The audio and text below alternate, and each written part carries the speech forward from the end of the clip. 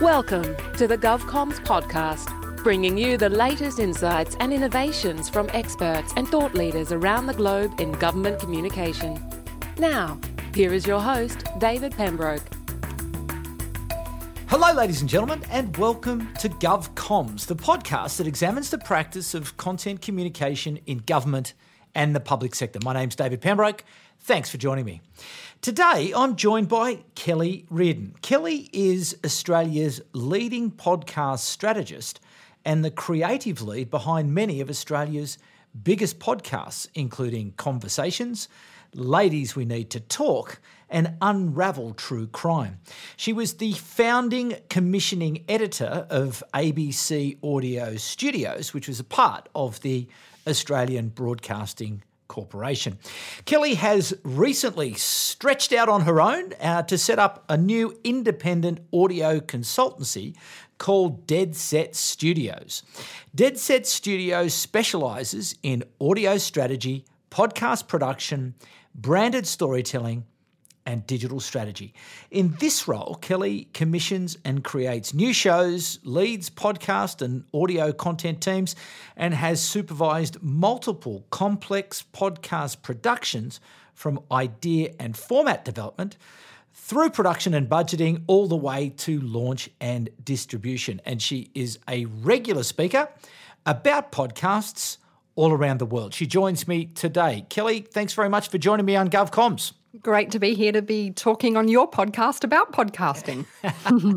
It's a bit like that, isn't it? We've been at it for a number of years now, and I think obviously we're now in that phase now, aren't we, where people have caught on and there are just so many podcasts out there. But I find that all I'm doing now is listening to more podcasts because the content is so relevant to my needs and I can find things that I am really interested in. And there are just so many good quality podcasts out there. Are you finding the same thing, that the quality is going up as well as the volume? Look, I've been talking about 2020 as the sort of the third phase of podcasting. So if you think about the early sort of 2004, 2005 moment, which was when podcasting really sort of started, and I started very early in the medium because I was producing Richard Fidler on Conversations, which was then just a radio show going out nationally on the ABC. But I saw an opportunity to get this thing called an MP3 file and publish it to the internet. And of course, this was before iPhones. So the whole concept of podcasting hadn't really taken off in the form that we know it today, which is, you know, almost like a radio in your pocket called a mobile phone. But certainly the idea of downloading an audio file from the internet was just starting to take off then. And then phase two of podcasting was really around the 2004 era when Serial came out. And this was really the first time a massive kind of global hit had happened with podcasting. So it was a sort of a serialized narrative series, which today there are a dime a dozen. But in 2014, that was really brand new. And that really put podcasting in front of a lot more people. And then in 2020, I kind of call this podcasting Mark 3.0 because this is the year when we've reached a bit of a tipping point. You know, in the US, more people now listen to a podcast regularly than don't. And in Australia, around about 30% of the population listens to a podcast regularly. So it's no longer this sort of thing that just the kids do. It is certainly becoming mainstream. So in terms of that growth, if it's now up to 30%, how much growth do you see left in the market? Do you see it sort of getting up, you know, all the way through to sort of 70, 80, 90, 100%? Look, I think there are a couple of things about it that will help. You know, the more that people understand that what a podcast is so simple to do, it's just there on your mobile phone already, then we'll see a lot more people migrate to it. Whereas they still think, oh, how do I do that? Where do I get it from? Do I have to go to a website? Is there an app? You know, people are still confused about how to actually listen to a podcast on their mobile phone. So I think that's a critical piece of the work. The second thing I think is the explosion in the type of content. So again, sort of the last decade or so, podcasting has followed, I guess, more what the news organisations are doing. So news podcasts, light entertainment, chat shows, interview shows. But now we're seeing podcasting move into bingeable content, quiz formats, reality shows, all the sorts of things you're used to seeing on Netflix or Stan. So as that sort of content category continues to expand, then I think the people who aren't so interested in a daily news show from CNN or the ABC, but they might be interested in kind of a trashy reality TV show. Once that happens, I think the sky's the limit for podcasting. And in terms of the growth, how important is the mobile phone to the success of podcasts? Hugely important. I absolutely talk about it as being that radio in your pocket. It's the one you take everywhere now. And the reason it's different to radio is radio, by its very nature, is broadcasting. It is a one-to-many experience. There are usually many people in a kitchen or a lounge room, and the radio is on in the background. Podcasting is a much more intimate, niche experience. It's usually one-to-one. One person is listening in their headphones while they're out for a run or on the train commuting, and they're listening to opt-in content. It's not just whatever happened when you turned on the radio, whatever subject they were talking about. It's you've opted into a show about fly fishing or surfing or golf or news because that's what you're interested in.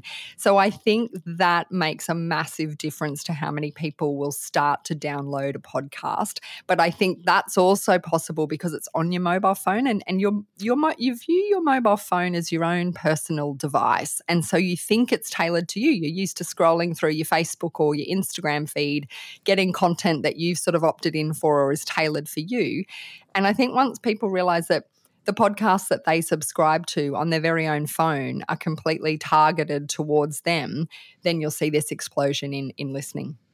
And do you expect that will happen quickly in terms of that explosion? Are you forecasting that rapid and dramatic growth in the next couple of years? Yeah, look, we've seen a pretty steady 20 to 30% year-on-year growth, but in some categories it's looked much more like 40%, and I think that will escalate more quickly as more content is available in the market. And we're seeing much bigger players and more global players come into the market. So now that Spotify have really spent a lot of money on podcasting and are betting big on the fact that they can get people to listen to a podcast as well as music on their platform, they're going to start to transition audiences that aren't natural podcast listeners, who we know are generally higher educated, higher earning sorts of people. Whereas I think with someone like Spotify, they've got an opportunity to get those people, age 16 to 25 listening to a podcast. So I do think the growth will be exponential probably across the next 3 years and then perhaps flatten out a little. The other thing about podcasts, though, that's a bit different to every other medium is how sticky it is. So, you put a video on Facebook or YouTube and you might be lucky if someone watches 30 seconds of it, right? But podcasting, people who do listen love it and they listen to the whole show. Like completion rates on a 35, 55, 65-minute podcast are incredible. Like people do listen to 85, 90% of the show.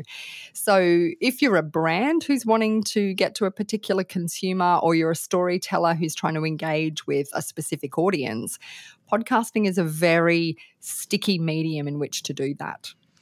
What makes a good podcast? I think a podcast that absolutely knows who its audience is. And again, that comes back to that sort of niche audience is sure there are a few shows that appeal to all sorts of people, but most podcasts work best when they're targeted to a specific audience. So if you're creating a show like Ladies We Need to Talk, which we did at the ABC for women aged kind of 30 to 45 about health and sexuality, then we want to have a host who talks like them. We want to have a case study in every episode, which is an audience member who speaks like them. We want to choose topics and subjects that audience is interested in. And the whole tone and flavour of the show, from the music we choose to the artwork we commission to the scripts and the way we use language, it's all completely targeted to that specific audience. And so that, to me, just makes it such an exciting medium, because you can just zone in and think about that archetype audience member that you can tailor it to. So to that very point, this podcast is for people who work in government communication. And every week we speak to people such as yourself to get insights to help people to really think about where are they going to go with their explanations of policy and programs, services, regulations in this content-led culture that we live in. So if you were working in a government department, what are some of the things that you should be thinking about if you're thinking that podcasts might be for you? I think the key thing is to zone in on, as a government agency, or if you're running a big campaign for a stakeholder or a particular subject matter group, you're going to have some key messages that you want to get through. But underneath that, you really need to think about which are the ones that are really relevant to an audience, and how can we tell a story in that space that's not just, kind of talking points memo that looks like a press release that came off the, fax machine 20 years ago. It's about thinking of stories, people, real people, case studies, people who have subject matter expertise. The thing about the audio medium is that humans relate to other humans. And so I'd like to see more branded and government podcasts that move away from kind of expert host talks to another expert. And it's kind of like, for me as an audience member, I'm not even in the conversation. It's just two experts over there talking to each other.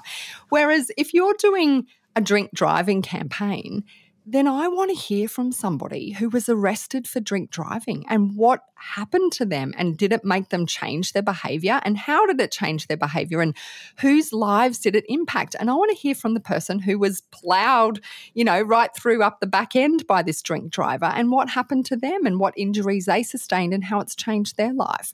So I think it's much more powerful if you can tap into real people with real stories and expertise in that space, rather than relying on, expert Y talks to academic X. And the other thing I think is humour. You cannot underestimate the use of humour. And we did this with a show that I led at the ABC called The Pineapple Project. The first series was all about how to be better at money, and our target audience was women 25 to 40. And sure, we could have got some finance expert to kind of talk down to us all on how to do a budget and plan for superannuation, but instead we got a comedy host. We got Claire Hooper, who's a total train wreck with money, and we set her on a journey to learn all these things that she needed to know about how to budget and how to plan for saving for a wedding and do a family budget when you've got kids and ask for a pay rise. So by her playing the role of the listener, it's so much more engaging and it's funny, and you're getting that information without really realising you're getting that nutritious information because you're having a great time listening. How important is the niche, and is it more effective if it's super narrow? I think it's both. It depends on the message you're trying to communicate and whether it is for a niche audience or whether it's a more broad mainstream audience. And I think podcasting can do both. We've seen with shows like The Joe Rogan Show or Conversations with Richard Feidler and Sarah Konoski, that broad mainstream conversations about everyday people and topics can work really well. But equally, because it's an opt-in experience, you can really go to that core audience and you can give them information that's relevant and targeted. And I think that's where, if you're a brand or a government agency trying to communicate a message, you would be far better to think about exactly who you're trying to target, because in any campaign, you're usually focusing on a specific audience. It's a product for younger people, or it's a product for retirees, or whoever it's for. And think about what kinds of information and case studies and hosts and questions and topics that audience would look for, because that ultimately builds a really strong network and a really strong community engaged around your podcast. And those people start talking to each other, and then suddenly you've got a Facebook group, and then you've got, a whole digital play that exists with social media, or there might be short form videos or webinars or all sorts of things that go around it. But the podcast is at the heart of creating a conversation around the campaign that you're trying to roll out. Because this perhaps is, I think, where I believe that there is the biggest opportunity in government. And I think the anti-smoking and the drink driving campaigns and those large sort of behavioural campaigns that are directed to everybody, they're a very small part of government communication, because most government communication is actually quite narrow. Because it connects to a particular audience around whatever that you might be talking or an about. industry. An industry, exactly. So, Austrade, for example, correct, connecting with exporters, but inside exporters there could be seafood exporters and there could be beef exporters. And I think that opportunity is, to slice out those sort of niches, then to be able to think about, well, I want to build an audience and build a relationship with these people so as that over time I can build that audience. And so when I've got other things to talk to them about, I can sort of enrich that conversation as we go with the latest, I don't know, it might be a new program, it could be a legislative change, it could be a change to a free trade agreement that they mightn't have known about. So how do you build an audience over time? How regularly do you have to turn up to make sure that you're building that trusted relationship that you alluded to before? One of the things that I talk about a lot is that every podcast starts with an audience of 0. So unlike radio, where you put something on the radio or on television, you've got a ready-made audience. With a podcast, you literally start with no audience and you build it from the ground up. So there is an incredible amount of distribution work and focus that you need to do, and marketing and leveraging your contacts and people in the industry or those subject matter experts who can help you spread the word. But once you've got a good strategy around that, and you do need a strategy, you can't just put it out and hope for the best. There's a million podcasts out there now. And so to cut through in the clutter, you do have to have a strategy around your launch and your distribution. But once you're up and running and you start to gather that community, it can snowball quite well for you. And because it's such a flexible medium, you can kind of open the mic or close the mic whenever there's something relevant to say. So you don't have to turn up every Tuesday at 3:00 like you would on a radio show and say, okay, superannuation industry, we're now going to talk about super.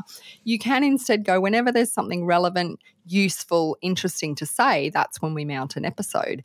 You want to be, fairly regular with what you're putting out and the number of episodes that you're doing, but you can also react. If something happens or there's a big announcement in your field, you can simply open the microphone and tell people about it. And then you can activate all of those other channels and have sort of a cross-disciplinary approach where what's happening on your social media is reflecting the podcast and vice versa. And you might have, as I said, webinars or any number of events or public activities that happen around your campaign. So you absolutely can use the flexibility of the medium, but you do have to focus on that initial piece of work. And I do this quite a lot with clients where they've got this great idea for a podcast and they've often got the audience for it too, because they're already, gathered around, trade or whatever it is. But then you have to communicate really well and launch really well with a tailored offer and tell people about it in a whole number of ways. And that's getting profile on podcasting platforms. It's getting press. It's some of the old kind of shoe leather that we all employed when we were trying to get our stories, heard or seen 20 years ago. But there's a number of new tactics in the digital age around getting profile for your show. Okay, well, let's go to that. So let's say, we are working in government department XYZ. We've identified our audience. We know that they're there. We have a ready-made amount of information and stories, and we have access to people and industry associations and all sorts of interesting content. We've secured the equipment, which is reasonably cost effective for us to be able to do that. What then goes into the strategy? Now that I've decided that I'm going to go and I can do it, what do I have to do when I'm starting to build this strategy and this plan? I usually recommend a two-tiered approach. So there's a strategy that's around the overall podcast offer. So making sure you've published it in all the best places for that podcast to be. It's also making sure you have a marketing campaign around the launch of the podcast. And those things are very important. But I think a secondary tier is around exploiting the content on an episode-by-episode basis. And so that's not always possible depending on your resourcing. But you can always, even if you're a very small organisation or a non-profit organisation, you can always pick one or two things to do to really maximise the impact on a specific episode. So if you have a key guest who doesn't talk in the media very often, or they say something particularly newsworthy, you could think about packaging that content in a whole lot of different ways, on social media, via video content. Maybe you'll put it on YouTube. Maybe you'll send some clips out to press. Maybe you'll want to get a review. And you can do that in a very tailored way again, where if someone comes on your show and talks about being a vegetarian, there might be a great vegan publication that you can say, hey, look, I've done this great podcast episode and this would make a really great digital article. Here's a couple of key points. Do you want the audio to do a write-up of it? And suddenly you've got a bit of press on that particular episode. So that can be a bit of work, but it's also just about picking the right target audience and to lean into those niches again. And then the other thing is not giving up because pod fade is a real thing, and it's when people get so excited about their podcast and they put it out into the world and they do 5 episodes and then they realize this whole podcast thing, it's quite a lot of work, and then they shut down. It takes a while to build an audience, and so you do need to have a strategy that has a bit of a long-term play, and you might do a series of 10 episodes and then have a little rest in production and then put out another series of 10 episodes. Be realistic about what you can achieve, but also don't burst out of the gates with 5 killer episodes and then do nothing, because then you've wasted all of that effort when you finally found your audience at episode number 5 and then you've kind of turned off your microphone and you've left them. That's a terrible audience experience for those people. So in terms of distribution and being on these different platforms, can you describe to me what are these platforms and why do I have to be there?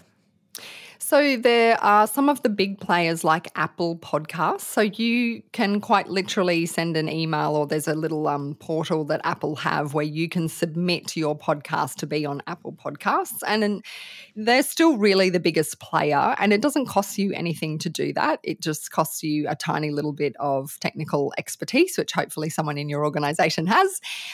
But you should also submit your podcast to platforms such as Spotify now. And again, just by doing a Google search on literally how to submit my podcast to Spotify, up comes their page that tells you step by step what to do.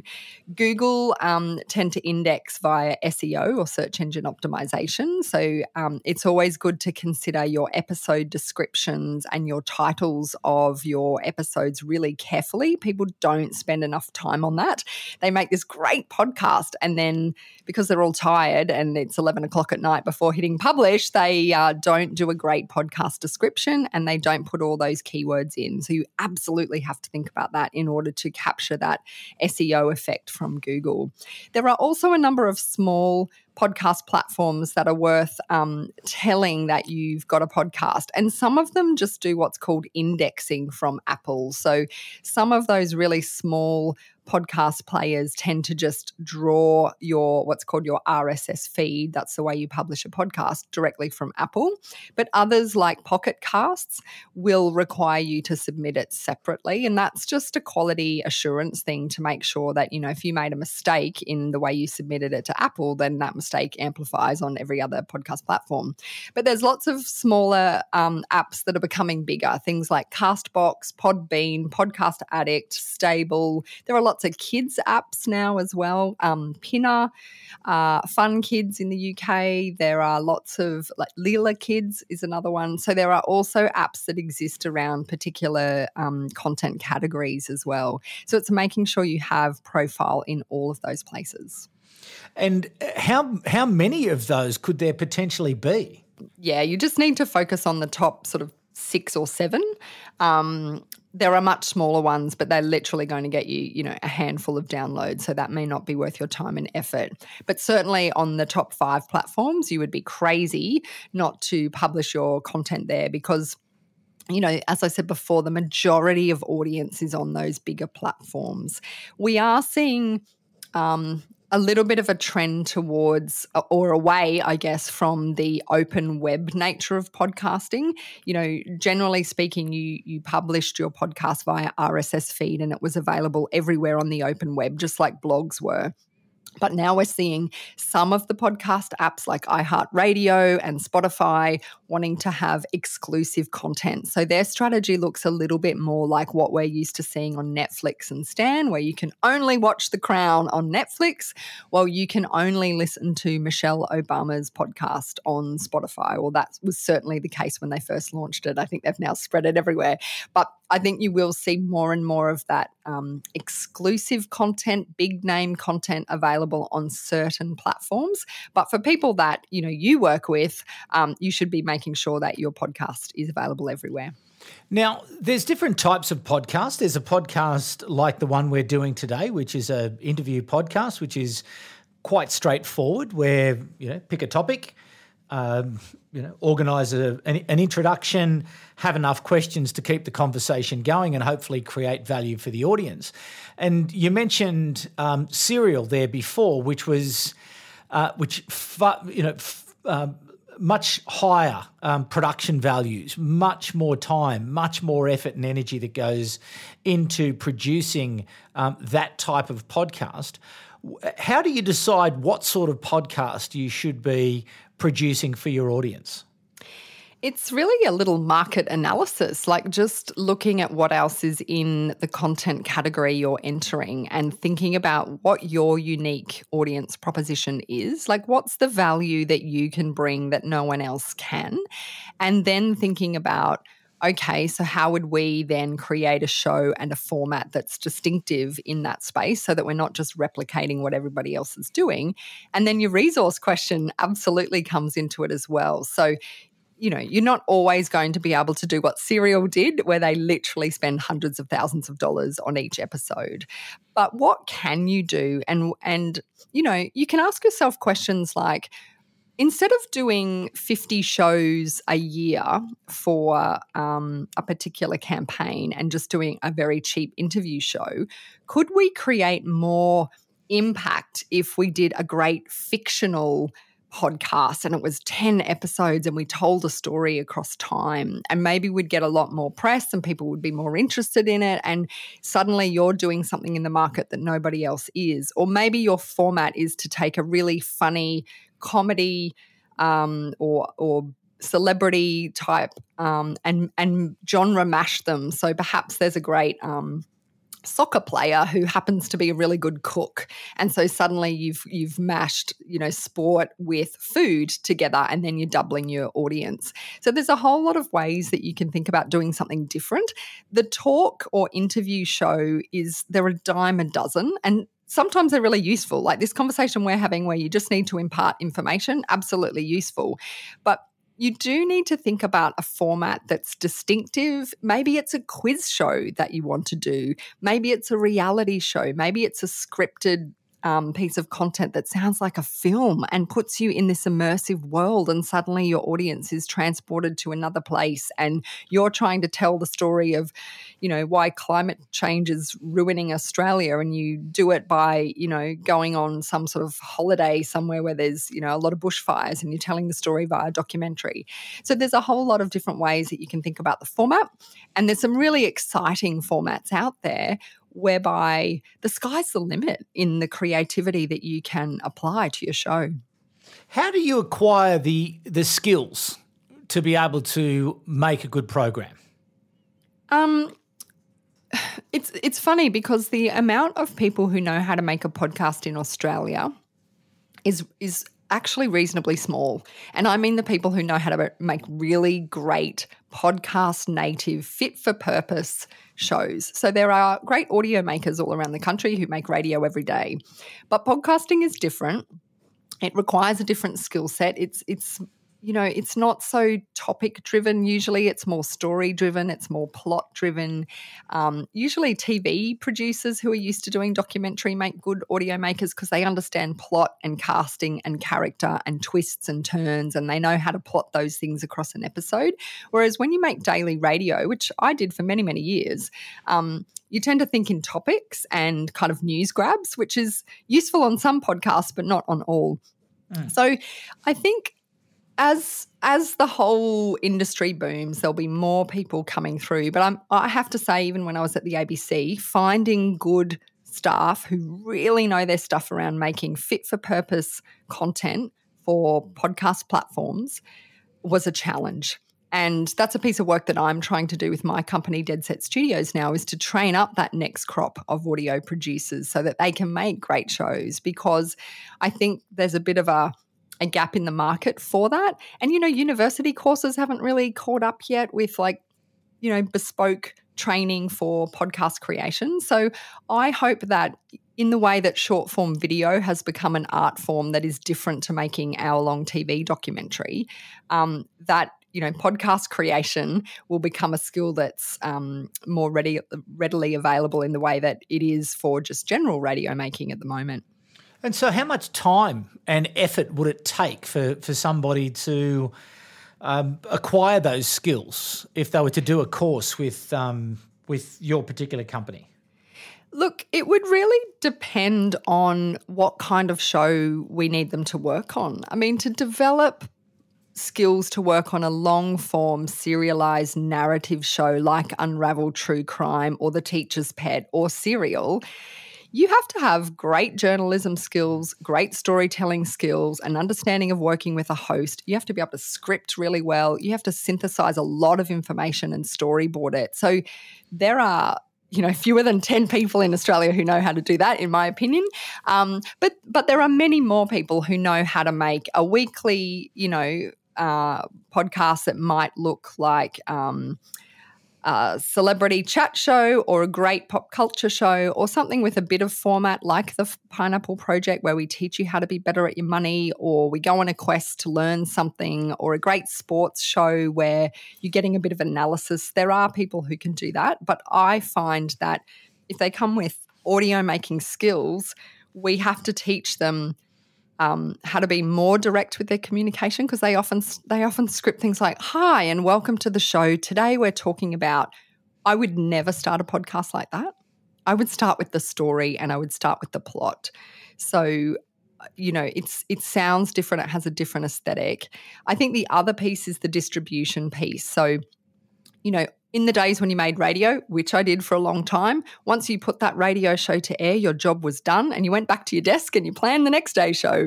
Whereas with podcasting, once you put that episode to bed, your work is only just beginning. You've then got all this work to get it to an audience, to make sure it's distributed everywhere, that you've marketed it properly, that you've seeded it with communities of interest who need to hear it. So the distribution piece makes it really a different type of thinking as well. But I mean, I'm hopeful that, there's a week-long course where we put people through a bit of a podcast boot camp, and as long as they've got a base level of audio making skill going into it, that kind of at the end of it, they've really got the podcast thinking ingrained in them, whether it's writing intros, episode descriptions, plotting out a story, distributing the show, doing digital content.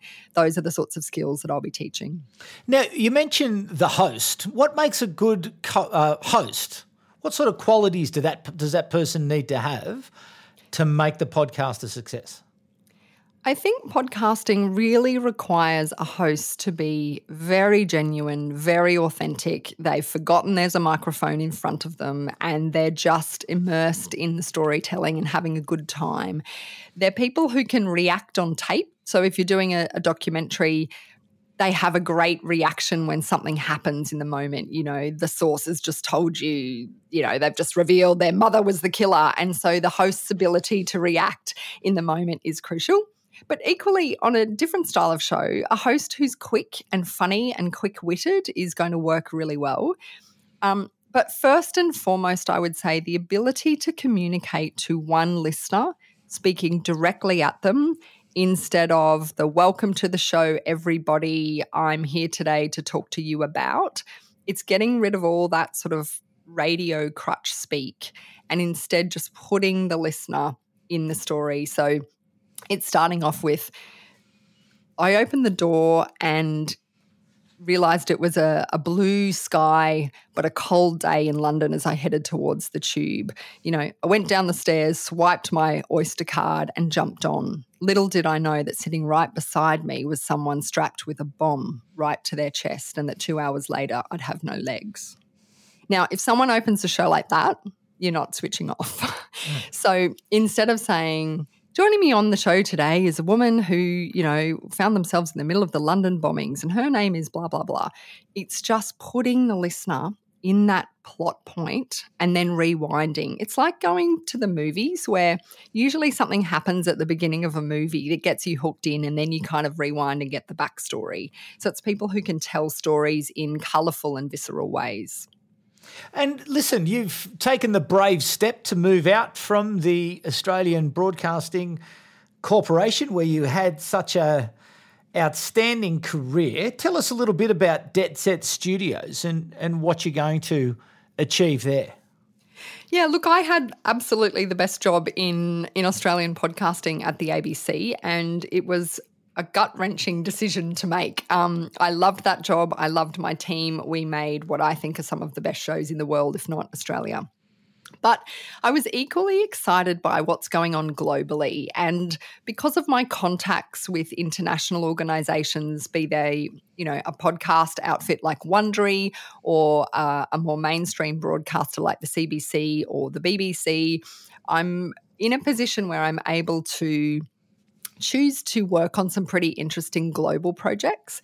And then I also saw the opportunity locally to both create a pipeline of interesting Australian shows for other media organisations or for, government departments or advertisers, but also to make some original shows and original content here in Australia. So I guess I just thought I'd give it a go, and 2020 being the year that it's been, I guess it was sort of I got to that now or never. I could see the opportunity for the last few years, but now it felt like it was time to actually give it a go. Australia is a relatively small market. The number of podcasts that we're doing here and the audience we can get in Australia is much smaller than the US, of course, where there's millions and millions of people. But I think the ability to work on local content and also some global shows was very appealing to me. And listen, before we close out the conversation today, what would be your parting advice to the government communicators listening to our conversation today? Story, story, story. It's all about the story.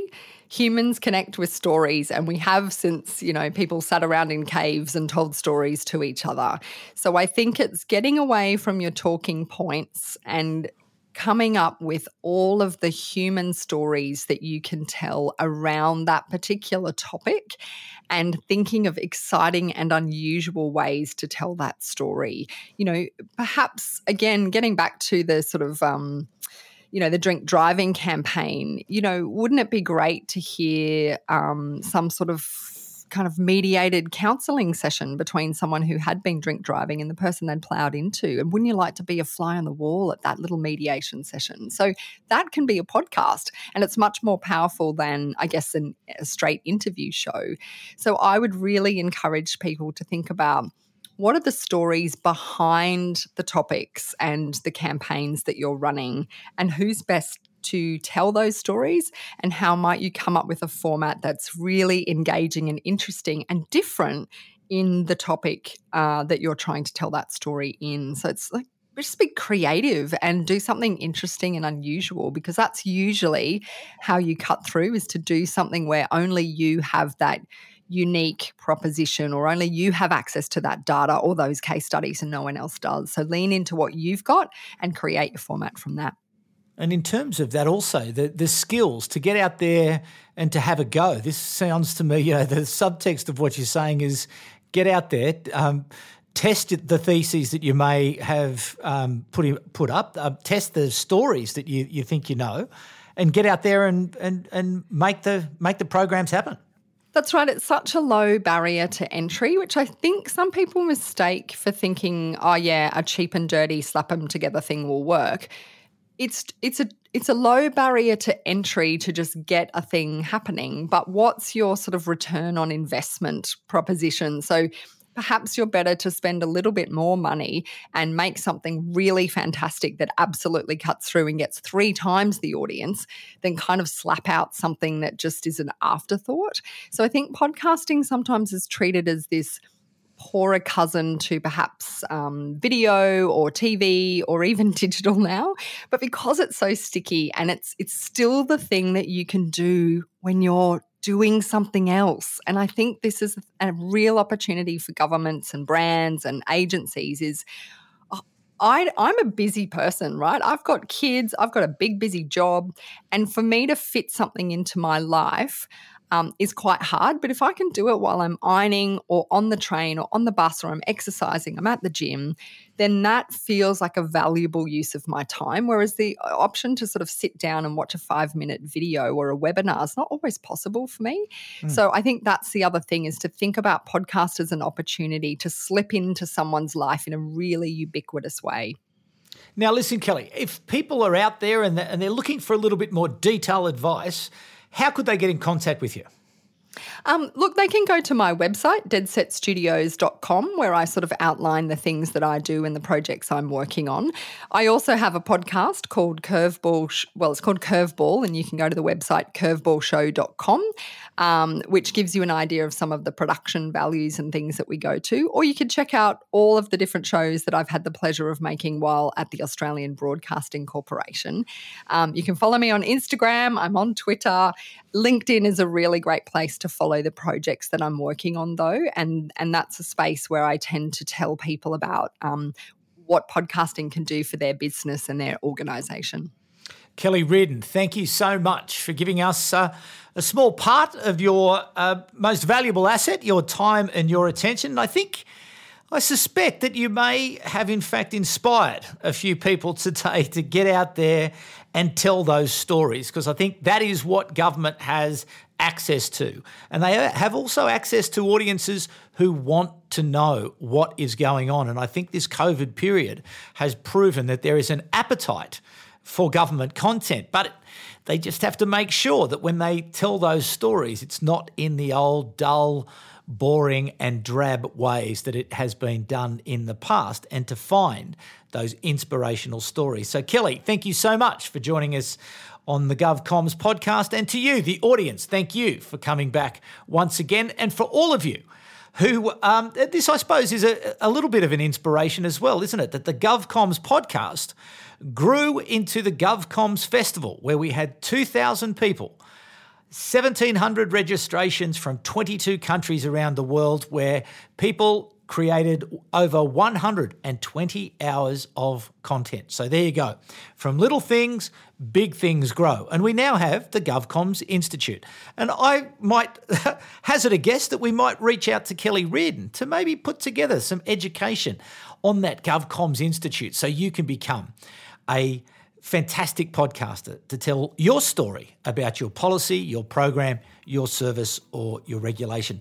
A big thanks to Kellie Riordan once again, and to you, the audience, for coming back once again. We'll be back at the same time with another great interview on the GovComms podcast. But for the moment, it's bye for now. You've been listening to the GovComms podcast. If you enjoyed this episode, be sure to rate and subscribe to stay up to date with our latest episodes.